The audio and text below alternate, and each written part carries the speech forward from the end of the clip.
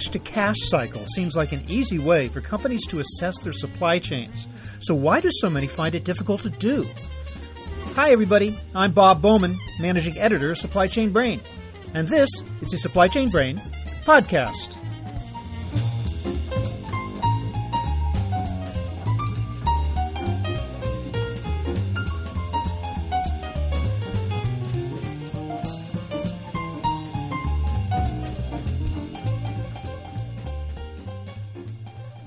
The cash-to-cash cycle is the period from when a company spends the first dollar on materials for a product to when it receives a dollar of revenue from the buyer. It's a useful metric for determining supply chain efficiency and, ultimately, profitability. But a lot of companies have a tough time deploying it. What are they missing? Where are the gaps in their calculations, the invisible costs that somehow don't get factored in? We'll get answers today from my guest, Jay Fortenberry, a former executive at Honeywell, John Deere, and Toyota. He's developed a cash-to-cash model that claims to save companies millions of dollars through better visibility of costs and the revamping of business processes to create more efficient operations. According to Fortenberry, it can make the difference between mere survival and long-term viability. So here is my conversation with Jay Fortenberry.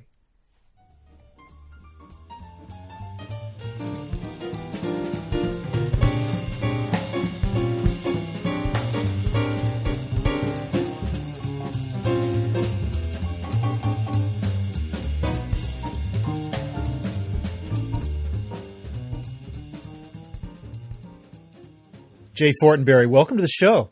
Thank you.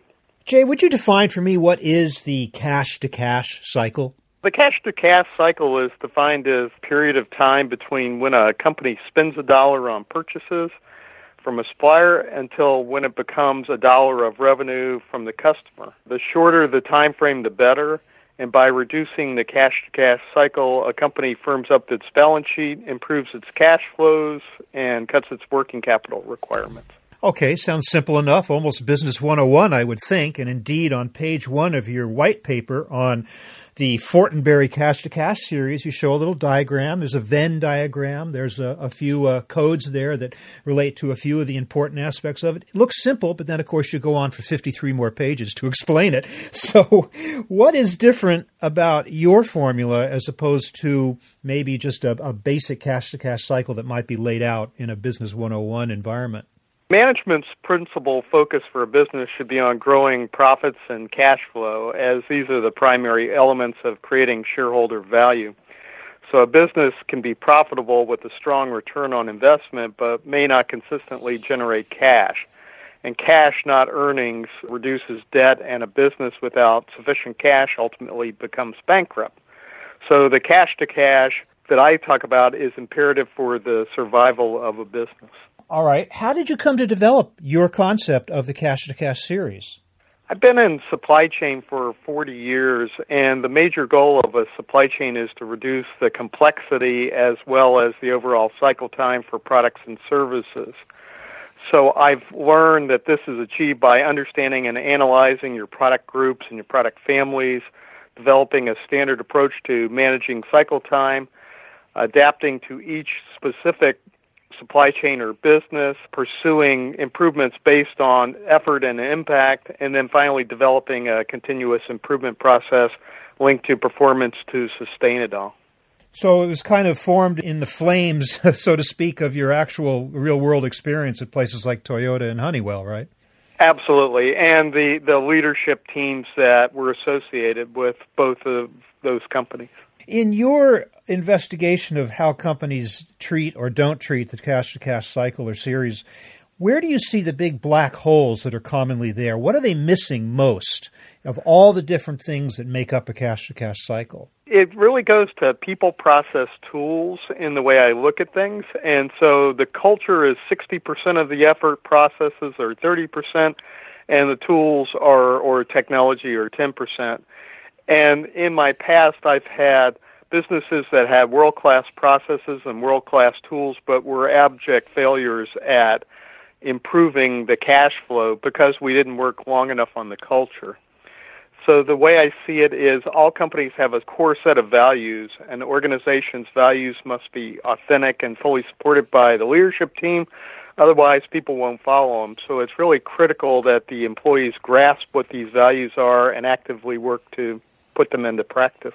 Anytime we use the word values, I think we are automatically talking about leadership from the very top that guides those values throughout the organization.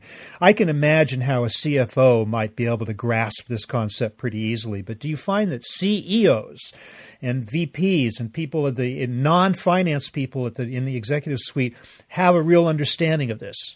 Most efforts in this area fail because traditional approaches translate to lower customer service as inventories go down. Manufacturing guys don't own the problem because most inventory is finished goods, so they pitch it over the wall to the marketing groups. And then multifunctional problems, as you try to communicate horizontally through the organization, transpire. So inventory reductions haven't always led to customer service improvements. So the magic of just-in-time manufacturing isn't necessarily an answer in this respect either. I mean, that is an inventory reduction strategy, and yet it's not always a solution. Sure. And that's a core value of Toyota. So as I was doing my research on this, I kept having come out of the Toyota world where inventories were always ratcheted down very tight. Just-in-time was the real linchpin or the key to how they achieved their success. Just like when I was at Honeywell, our cycle time program was what our chairman used to drive it through the organization. Again, it goes back to the leadership of the company to drive the programs and to focus people properly. Again, at Toyota, very famous for instituting lean principles. But can that be short-sighted? Can companies be so focused on leaning out the organization that their eye is not really on the ball on cash? I tend to think they're both really synonymous, and a truly well-run organization is lean and does have that focus on cash. So what are some of the myths that need to be debunked before companies can approach this in an intelligent way? I know that you outline in your paper some myths with regard to inventory assumptions, as we've spoken of just now. What are some of the things that you have to kind of instruct companies in to think differently about in order to make this work? Yeah, well, contrary to popular myth, inventory is located throughout the entire business. It's not just at a manufacturing plant or a distribution center. Sales says they want customer service requirements, so they need more inventory. Manufacturing is always looking for lower costs, thus they require more production, bigger batches. And finance needs to deliver earnings, and earnings tend to trump inventory focus. So no one really is committed to lower inventory balances within most companies. Well, as you say, inventory is not just in warehouses. Inventory is in transit. That's a very important part. Inventory is on the water in very slow boats, because that's what container ships do. It would seem that a company that wanted to speed up the cash-to-cash cycle might think, okay, the answer then is to speed up the transit. Let's expedite this transportation, thereby shortening up the cycle, but in the process increasing one's shipping costs to the point where you're actually threatening profits. So is it possible that they could be wrong thinking in that way? The dynamics of a supply chain are continually changing, and customers change, suppliers are added, investments are made in new plants, trade regulations grow, and logistics costs do something. And so with the increase in cross-border requirements, the supply chain has become increasingly central to the management of cash. As I've looked at this in my past, it's a real balance between speed and inventory levels and responding to your customer. So now we're talking about something that is a little more complicated than a Venn diagram or a mathematical formula. You're injecting some art into the science, aren't you? Yes. Yeah. What about cost of capital? It seems like a lot of companies, when they trumpet their profits, very conveniently leave that out or overlook it. Do you find that companies aren't paying close enough attention to that? Since the Great Recession, the cost of capital has been very low, so that's not something that most companies have looked at. In fact, they tend to ignore that, and one uptick in interest rates will greatly bring their attention right back to this subject. But that certainly is part of the cash-to-cash cycle, is it not? Yes, it is. So in looking forward, companies, as you say, eventually we're going to see, we've already seen a slight increase in interest rates. Eventually we're going to see more. So maybe it's something that companies ought to be thinking about a little more seriously right now. Yes, before it actually hits to them, yes. Yeah. Another thing that happens that we've seen a lot of change lately in is supplier financing and changes in payment terms. Here again, it seems like if a company wants to shorten its cash-to-cash cycle, it might try to impose shorter payment terms on its customers, at the same time stretching them out for its suppliers. How does cash-to-cash cycle strategy impact or relate to the whole question of payment terms downstream to customers and upstream to suppliers? Those are typically very emotional conversations, and so the way that I work this is I try my best not to go in there. Yes, I do look at Incoterms, and I do look at the way that product is delivered to customers, but really you can get to this equation by working your own processes internally and without inflicting pain on both your suppliers and your customers. I'm well aware of how payment terms are used throughout the whole supply chain, but I tend to feel that this is a much less emotional conversation to really drive into your own processes to understand how they're operating.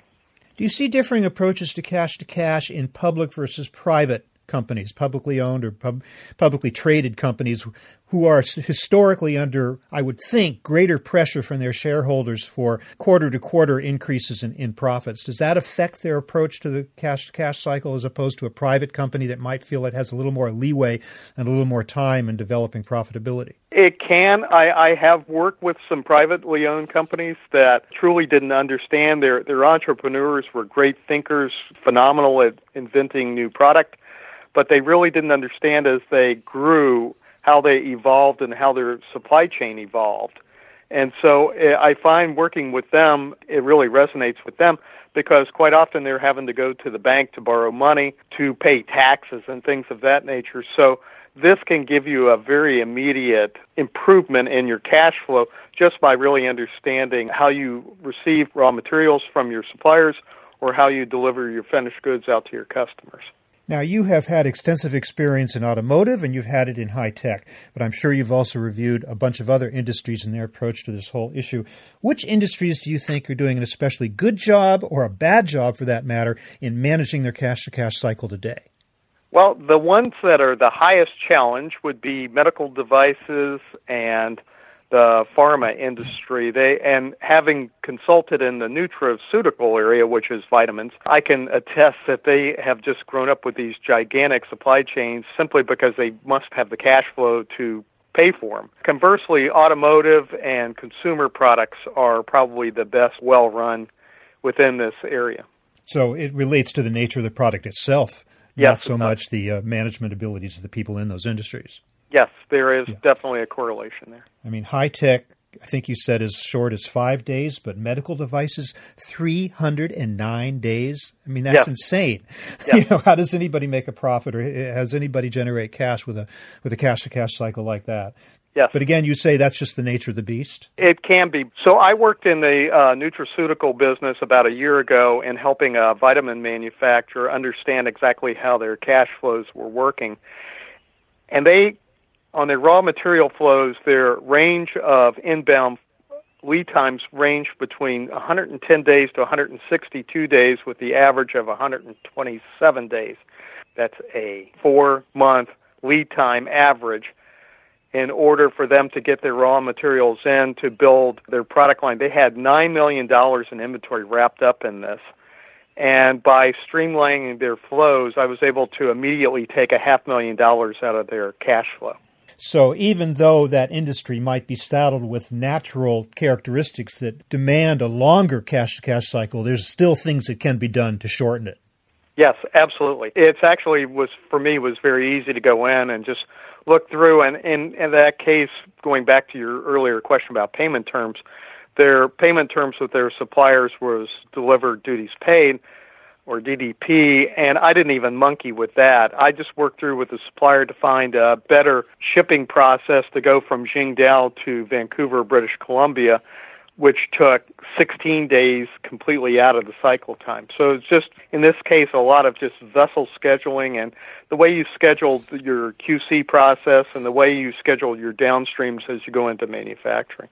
I want to talk more about corporate culture, because it seems to me that what you've laid out here in terms of the importance of cash-to-cash cycle, it's really mom and apple pie. I mean, what executive would not say that this is crucial? What executive would not want to shorten to the maximum his or her cash-to-cash cycle? And yet you talk about how culture can sometimes, as you say, conspire to actually undercut positive results. What are you talking about when you say that? Well, business strategy deployment is an integrated approach to driving organization development, and it focuses on business objectives and goals and concentrating employee engagement on continuous improvement. So it's really up to leadership to drive that. The leadership team has to ensure that the organization's objectives are focused squarely on the commercial goals, and then they can properly hold all accountable for the performance of the business. Does this tie in with what you refer to as the inventory conspiracy? What do you mean by that? Yes, it totally ties into the inventory conspiracy. Everybody within a business conspires to hold inventory and to spend working capital. I'm wondering also, though, if a company is obsessed with shortening its cash-to-cash cycle and does have pressure from shareholders to show those quarter-to-quarter results, might this cause some companies to forego or even avoid critical long-term investments that might, in the short term, lengthen that cash-to-cash cycle and yet yield benefits in the long term? No. In this case, this will create a plethora of dollars just by simply looking at the way that you've designed or your supply chain has evolved over time. You can immediately go in, and the example I gave on the raw materials from Qingdao to Vancouver, I was able to look at that within a week and immediately hit $500,000 to the bottom line. Conversely, I looked at their finished goods flows from Vancouver down into Australia, and the same thing was there. I was able to pick off about $1.5 million within a week of improvements that they could make immediately without adding cost or adding software to their company. It seems like what you're proposing does a really good job of having companies adopt, say, a macro view of their organization. On the logistics side, we talk about total landed costs for that higher level kind of thing. I'm also wondering then if this approach allows companies to make more intelligent decisions about things like outsourcing and labor deployment.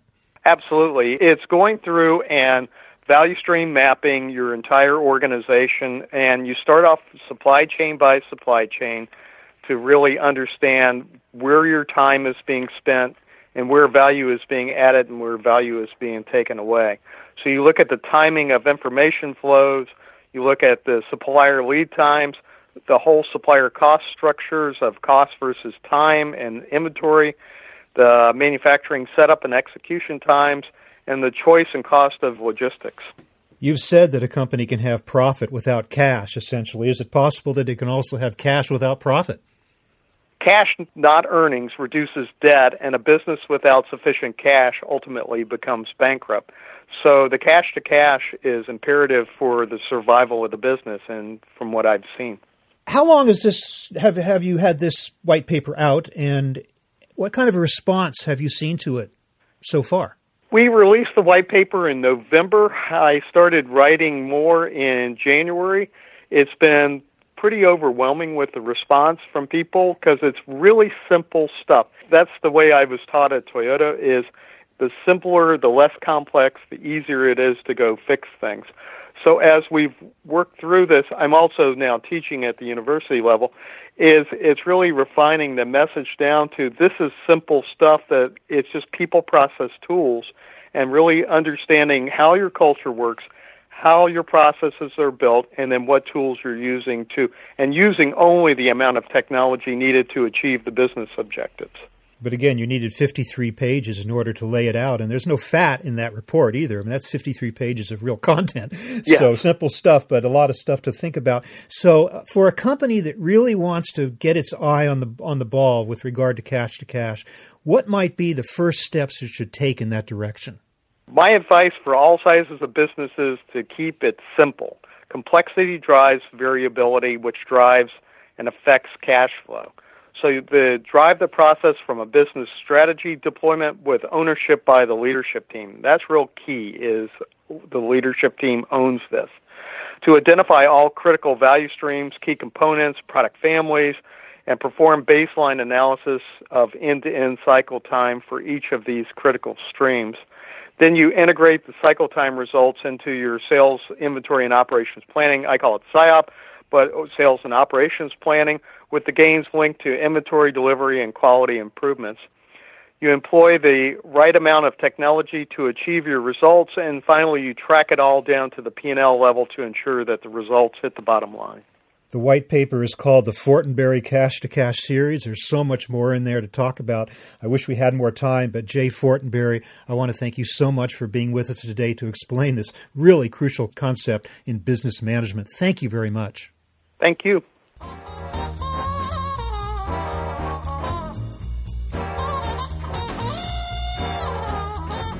That was my conversation with Jay Fortenberry, talking about the cash-to-cash model for improving supply chain efficiency.